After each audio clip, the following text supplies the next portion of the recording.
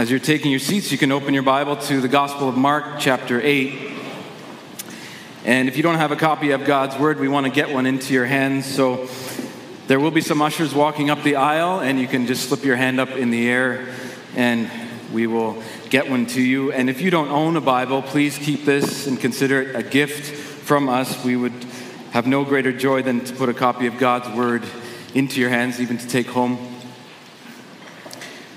Just by way of introduction, if I haven't met you before, my name is John, and I serve here as one of the elders, and it's a privilege of mine to be standing in front of you today, opening God's Word this afternoon. We certainly miss Pastor Ian when he's not around, and I was just thinking of how faithfully he stands up here on Sundays 40 to 45 times every single year, and then with all the other responsibilities he has in the home and in other places, it's such a gift from the Lord to this church and even to the global church. And we just want to continue to pray for him and his family. And I'm just personally grateful for him and even his guidance in helping me think through this passage that we're going to be going through. And I just pray that it's going to be an encouragement to you as it was to my own heart as I prepared for it. Well, I'm sure most of you haven't noticed this, but there's a little scar that's running down the middle of my forehead. And every so often, my kids will ask me to tell the story again and again. They seem to find a lot of joy in my pain. And I'll spare you most of the details, mainly because I don't want to expose the culprit in all of this. But I was about 2 or 3 years old and playfully just being pushed around in a stroller by a number of people. And I'm sure you can imagine what happens. Someone accidentally, as far as I was told, they pushed a little bit stronger with one hand than the other, and the stroller took a turn, and I face planted in the corner of a brick wall.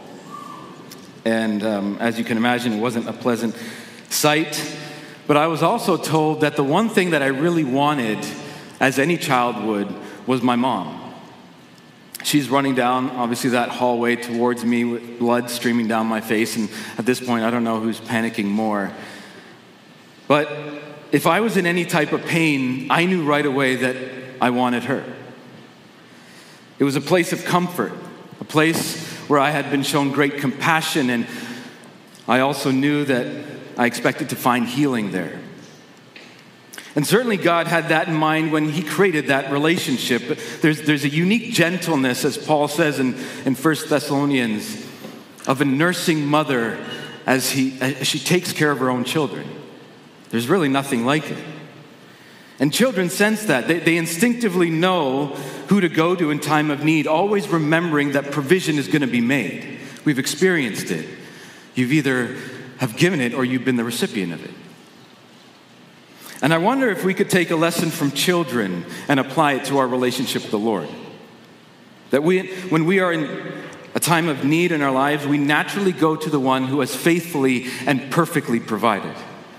But oftentimes we don't. Many times we don't. We might have a boss that is unruly or challenging, and rather than go to the Lord, we take matters into our own hands. As a parent, we're walking down that hallway to deal with another blowout, and our anger is preventing us from making any appeal to the Lord. Or it could be strife between friends and family, and even though we find ourselves in great need, I wonder how often do we remember what the Lord is capable of doing in those very moments? Do we understand his power? And where we find ourselves in the Gospel of Mark, the disciples are not in a great place. They too have found themselves in great need. Their faith is weak. Their heart is hard, and so they've resorted to fear and doubt, and they're constantly forgetting who the Lord is and the power that he has to meet their need. And he was on one occasion in chapter 4 that after Jesus calmed the sea, that they said to one another, "Who is this? That even the winds and the sea obey him." Who is this? They didn't get it. They didn't understand. They're not getting it because they're in a hurting place, spiritually speaking. And unlike a child in pain running to his mother, they're not always instinctively going to the Lord, believing who he is and finding him to be the provider for all their needs. And I wonder if we resonate with that. Because Jesus wants us to be changed into one image of glory to another. And he wants to remind them of three things from this passage when they're in time of need. And firstly, he is their compassionate provider. Mark chapter 8, and I'll be reading the first 3 verses. In those days, when again a great crowd had gathered and they had nothing to eat, he called his disciples to him and said to them, I have compassion on the crowd because they have been with me now 3 days and have nothing to eat. And if I send them away hungry to their homes, they will faint on the way, and some of them have come from far away. The gospel writers, they use this word compassion quite often to describe Jesus, but notice this is the only time where it's ever used of Jesus referring to himself as being compassionate. And this shouldn't be overlooked. His intention is to make himself known to disciples in order for them to see who the fullness of God is. He sees the needs of the people, doesn't want them to faint on the way, and as this word compassion suggests, he's deeply moved in his spirit to relieve them of their burden. I remember the story of the Good Samaritan, and I'm sure you remember that, of how he sees the man who had been beaten on the side of the road, and Luke uses that same word where it says that he had compassion on him. And what does he do? He bounds up his wounds and he takes care of him. Or the father in the story of the prodigal son as he returns home, and it says that he felt compassion towards him, and he went on his neck and began kissing him. It's a sign of affection. So Jesus turns to his disciples and he says, I feel compassion towards these people. They've been with me for 3 days and have nothing to eat. I want to feed them. And in Matthew's account of the story, the language is even stronger when he says, I am unwilling to send them away hungry. It's not going to happen. He cares for their physical well-being and wants to relieve them of their burden. And as he is revealing his heart of compassion to the disciples, I wonder if you see it as well in your own life. Are you recognizing in very practical ways how Christ is showing compassion to you? In Matthew chapter 9, it says that when Jesus saw the crowds, he had compassion for them because they were harassed and helpless like sheep without a shepherd. But when you look around this room, he hasn't left us alone. He's provided us a community of other believers to help and exhort and to comfort and correct. So what you actually see right here among us is a visible sign of the compassion of Christ. And I wonder if you think of all the people in your lives that provides care and concern and compassion. Remember that they are a living testimony to the compassion of Christ as he cares for your needs. So that when you come here on a Tuesday night and you see that the youth are taken care of in a multitude of ways, that is Christ showing compassion to you. You're involved in a small group, and I like how one leader recently put it. He said that this is a place where people are genuinely cared for in terms of just the overall health of an individual. Lives are being changed. Needs are being met. This is the compassion of Christ.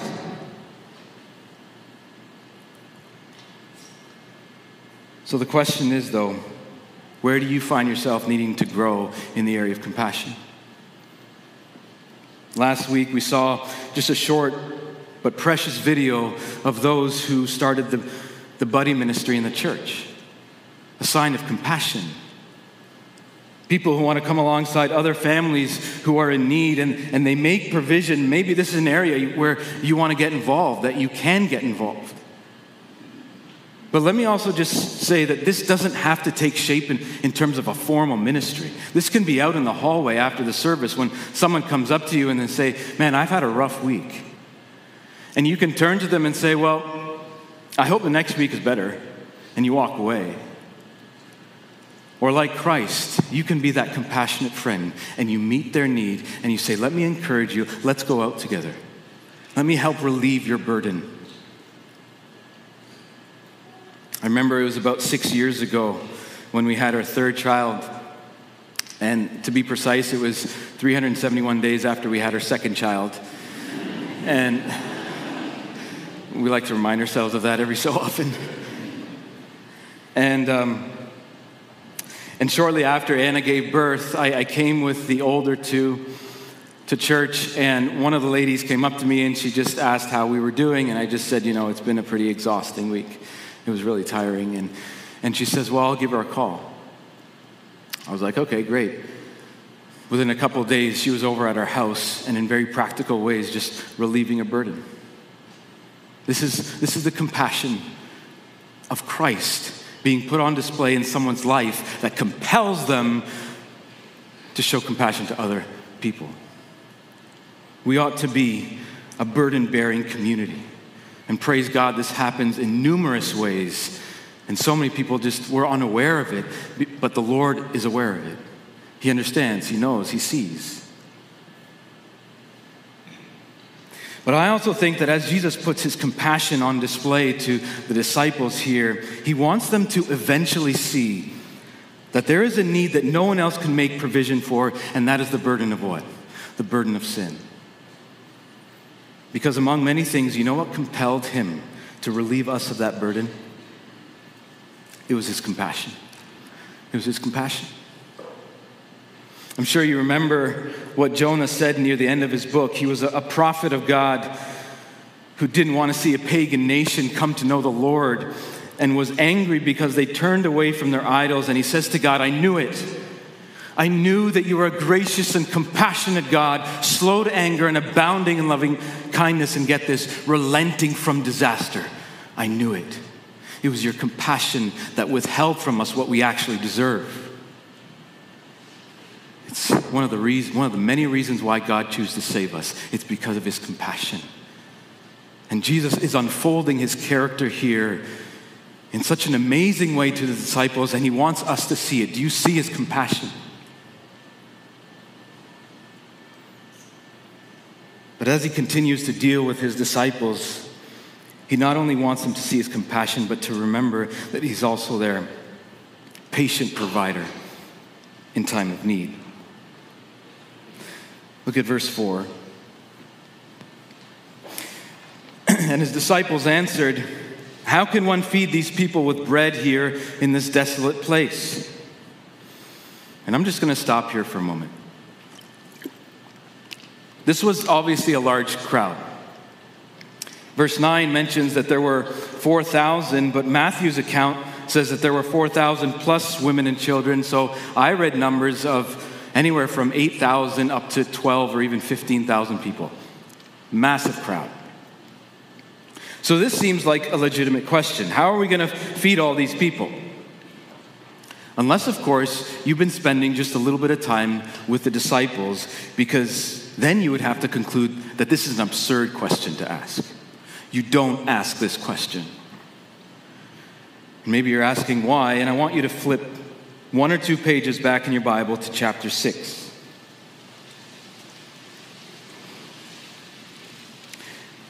Once again, there's a large crowd of people, and in verse 34, it says that Jesus feels compassion upon the crowd because they were lost like sheep without a shepherd. And the disciples feel the complete opposite toward them, because it says in verse 36, send them home so they can buy themselves something to eat. Jesus says, you give them something to eat. We're not sending them home. You give them something. And as you know, Jesus proceeds to take 5 loaves and 2 fish and multiplies it to feed 5,000 men, plus women and children, which could have been upwards to about 20,000 people. You just witnessed this incredible miracle of Jesus feeding thousands of people, and a short time later, you ask this question, how are we going to find enough bread to feed all these people? You shouldn't be asking this. But that's not all. I want you to see something in verse 31 of chapter 6. Jesus says to the disciples, come away by yourself. Where? To a desolate place. It's a remote place, something like the wilderness, where you didn't have access to the market. It's a secluded place. Look at verse 32. And they went away in the boat to a desolate place. They knew where they were going. In fact, they even admitted to it. in verse 35, because it says, when it grew late, his disciples came to him and said, "This is a desolate place." They knew where this miracle happened. Now go back to chapter 8, and we'll read verse 4 again. "How can one feed these people with bread here in this desolate place?" You think they would have remembered what happened. Being around a similar size group of people with the same dilemma in another remote area and in the presence of the same one who fed thousands of people. And I think the language is not only referring back to chapter 6, but to God's faithful provision throughout generations, going all the way back to other desolate places, to the wilderness. Moses said this to the people of Israel in Deuteronomy chapter 8. It's going to be up on the screen here. It says, "Lest when you have eaten and are full and have built good houses and live in them, then your heart will be lifted up and you forget the Lord your God, who brought you out of the land of Egypt, out of the house of slavery, who fed you in the wilderness with manna." Do you not remember? Like, why don't you get it? You know, and as a parent, sometimes you feel that frustration. Like, I've told you the same thing 6 times in the last 3 minutes. How is it that you do not get it? Like, go brush your teeth. One of the best lines I heard was, well, maybe by the time I walk up the stairs, I'm going to forget again. I'm like, don't forget. And you might expect Jesus just to be done with them. Like, I'm sending these guys home. I'm going to start fresh with another 12. Like, I'm not working with these guys anymore, but he doesn't. And in his gentleness and mercy, he patiently asks them, "How many loaves do you have?" Even that question should have triggered something in their brains, because it was phrased the exact same way as in chapter 6. How many loaves do you have? He's trying to jog their memory back to his faithful provision in the past. And you know what we're seeing about our Lord? Just how patient he is with them. That in their foolishness, in their forgetfulness, and just lack of understanding, he says, "How many loaves do you have?" In other words, I'm going to do this again with you. I'm going to do this again. This is not a time for a verbal rebuke. There will come a time for that, but I'm going to patiently walk you through this again. And I know that we live in a day where there's never more a need for discipline and rebuke and correction. But how often have you looked at someone with the gentleness and compassion of Christ, and in their forgetfulness, you tell them, "We're going to do this again." You don't even have to say it to them. You just think to yourself, "I'm going to walk you through this again." And in the midst of their forgetfulness, you're reminding them and yourself of how patient Christ has been with you. Because when I read this story of the disciples, who do you think I think of? I think of myself. I think of myself. Needing to learn that same lesson over and over and over, because the Lord has demonstrated his patience over and over and over. And even after we've questioned him, we become angry and we've doubted him. He's allowed us to be in that same place simply because we simply didn't learn the first time, or the second, or the third time,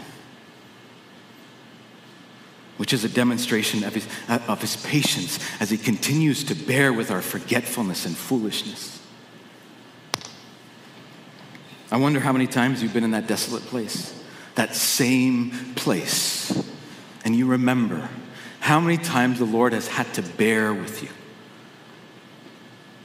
And like the disciples, you become distracted by what's around you. There's too many people. There's not enough food. There's no place to get any. They didn't have any answers, but they didn't realize that their answer was standing right in front of their blind eyes. Call on him.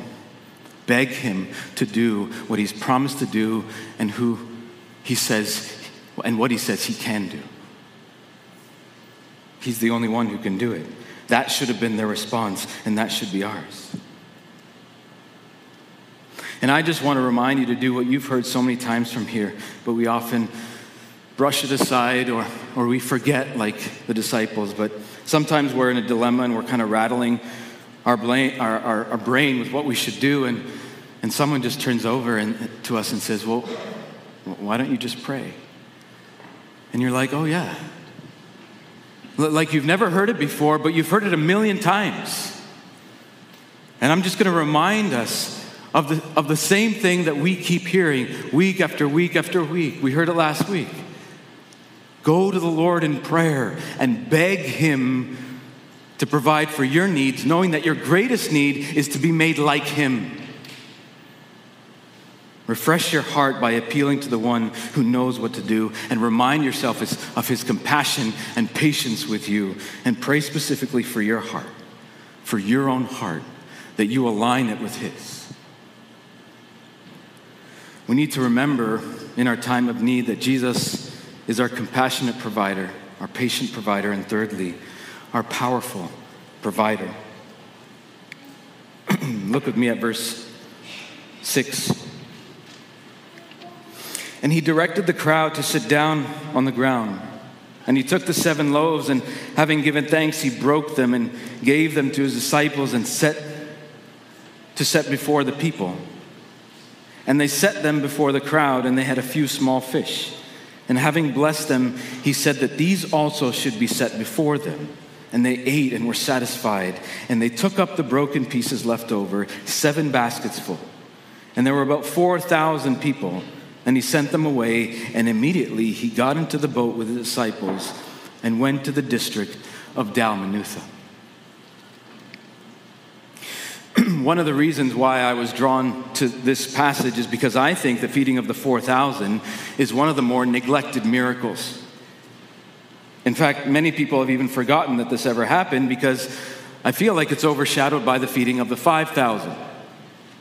I mean, if you're going to choose to put one of these in a children's Bible storybook, let's be honest, it's going to be the one with the little boy in it.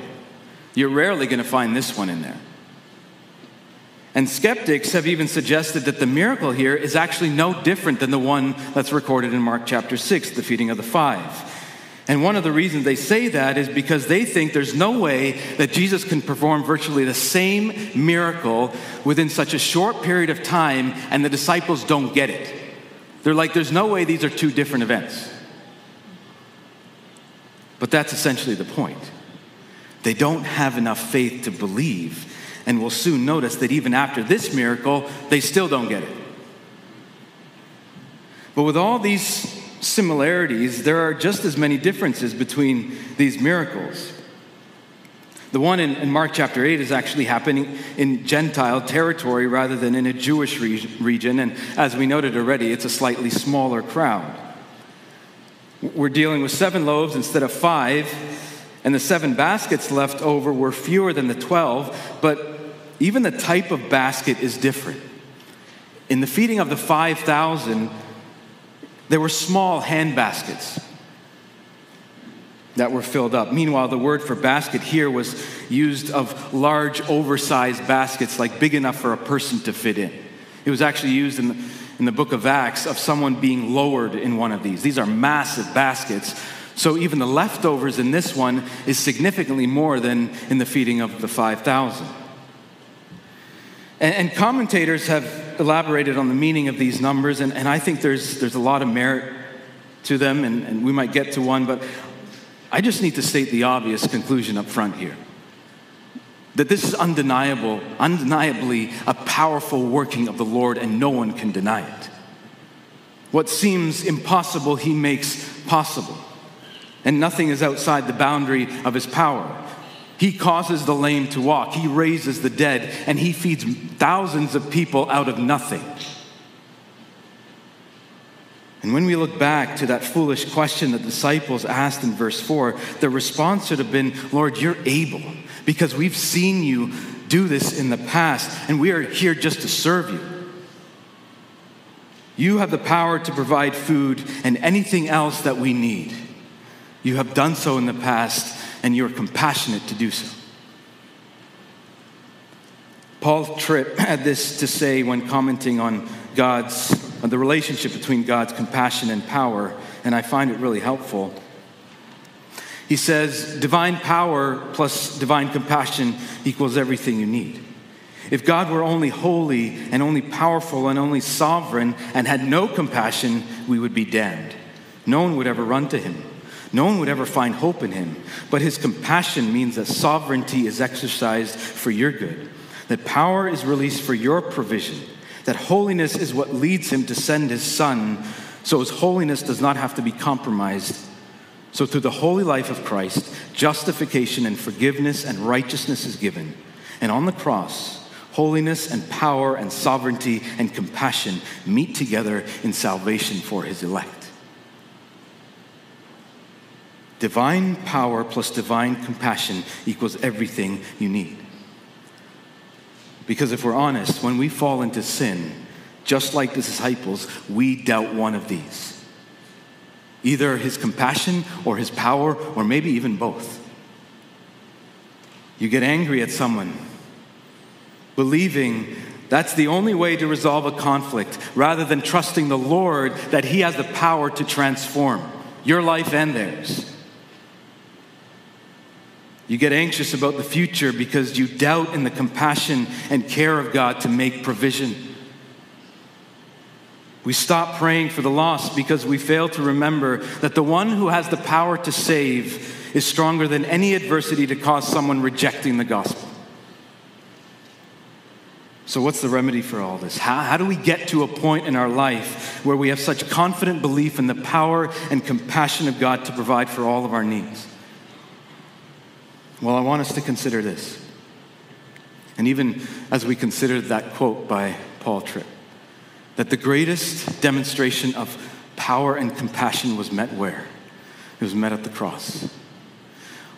When Christ, being fully God, came in the likeness of human flesh, suffered and died on our behalf so that we can have eternal life. God crushed his Son in order to make provision for our greatest need. Would he then not make sufficient provision for the lesser needs of this life? Paul put it this way in Romans 8. He says, he who did not spare his own Son, but gave him up for us all, how will he not also with him graciously give us all things? It's a rhetorical question. Of course he will. So in times of need, when you forget his power, remember the cross. When you forget his compassion, remember the cross. It's a continual reflection and remembrance of the cross that will center our mind to believe that he will provide for all of our needs because he's already taken care of our greatest need in this life. And Jesus was trying to get his disciples to understand him by these signs, but they couldn't grasp this. Why didn't they get it? And we'll answer that shortly, but Jesus first has this exchange with the Pharisees beginning in verse 11 because they wanted him to perform a sign. Unbelievable. And the irony is that if you read the first 7 chapters of the Gospel of Mark, it's filled with miracles and wonders and signs. It was all around them.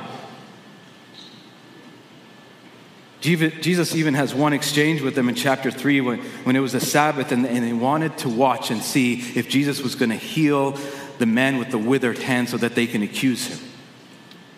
Jesus was grieved and angered over their hardness of heart.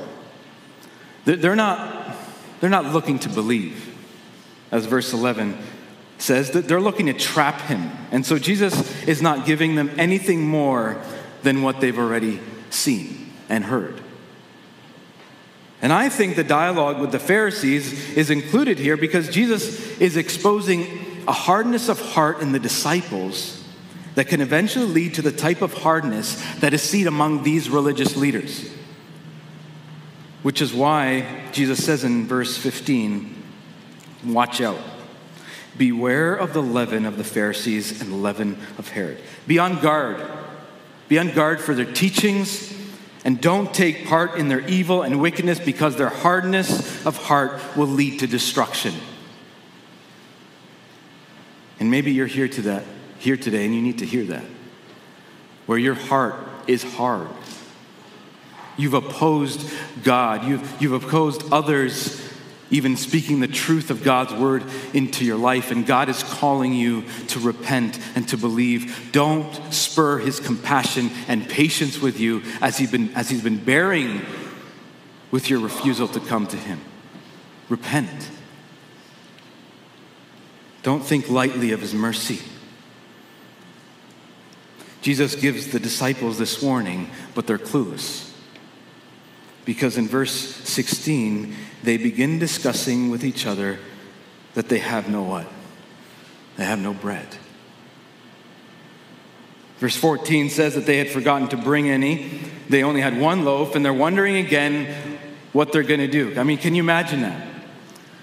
They've been basically drowning in bread for the last number of months because Jesus has been providing and supplying bread out of nothing. And now they're at it again. I mean, if there was one thing you imagine they didn't have to worry about, it would be bread. Like, worry about something else. Just assume that Jesus has the bread taken care of. But they couldn't understand. And why didn't they get it?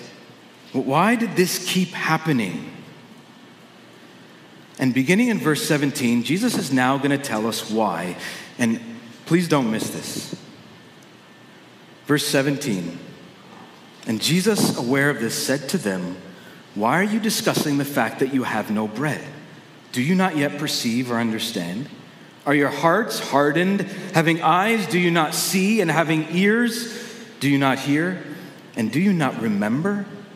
When I broke the 5 loaves for the 5,000, how many baskets full of broken pieces did you take up?"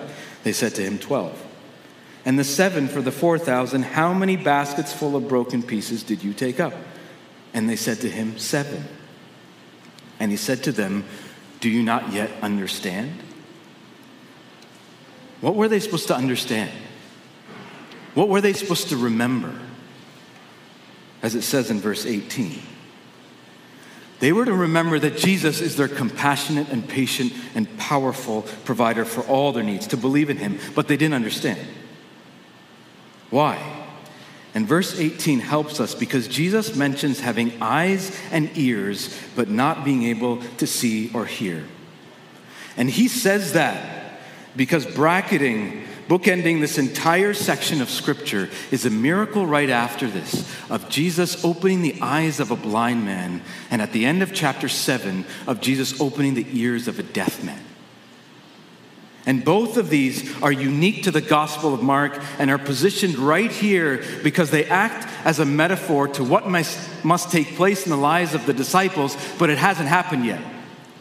You have eyes, but you don't see. You have ears, but you don't hear. You have scales on your eyes. You're hard of hearing. But the good news is I can open them. I can open them.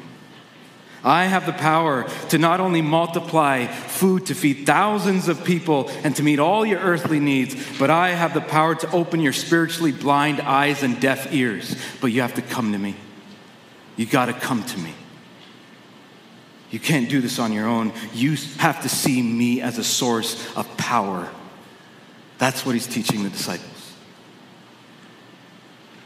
The language in the miracles of the blind and deaf are so similar. I mean, you can read this on your own as it points to this undeniable truth that Jesus is the one who did it.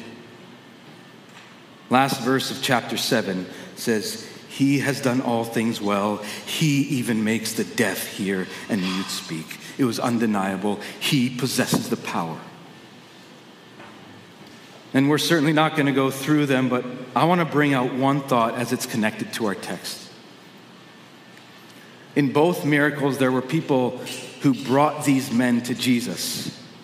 And it says there, they begged him. They begged him to heal them.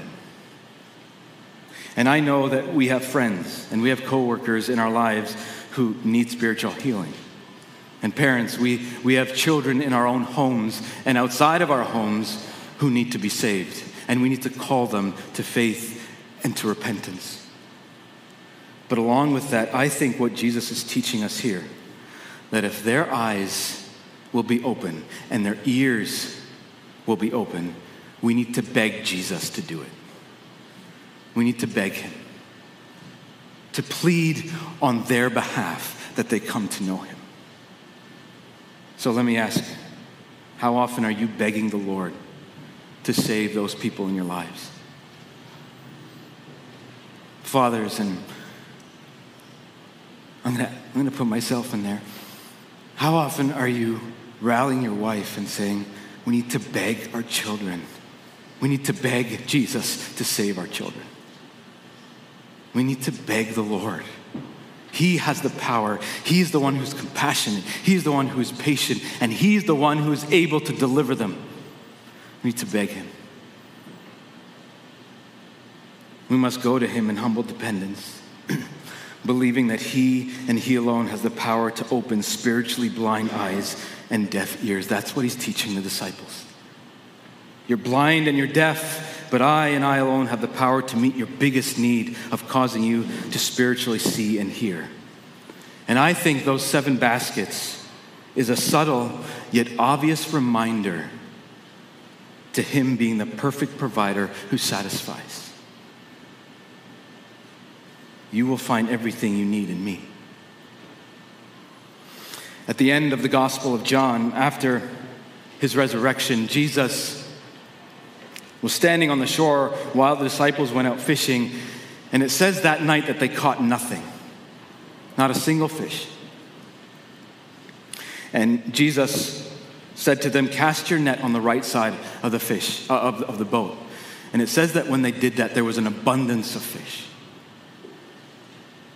And that's when they recognized that it was the Lord, and they immediately swam to meet him on the shore. But when they arrived on dry land, it says that Jesus had prepared a charcoal fire. And do you remember what was on there? Some fish and some loaves. And I think that may have been a reminder to them that as I have faithfully and powerfully and patiently provided for you in the past, I will continue to do that. You need to rely on me to do it. I am the source of power. You can't forget that. You need to remember. You need to remember that I have the power.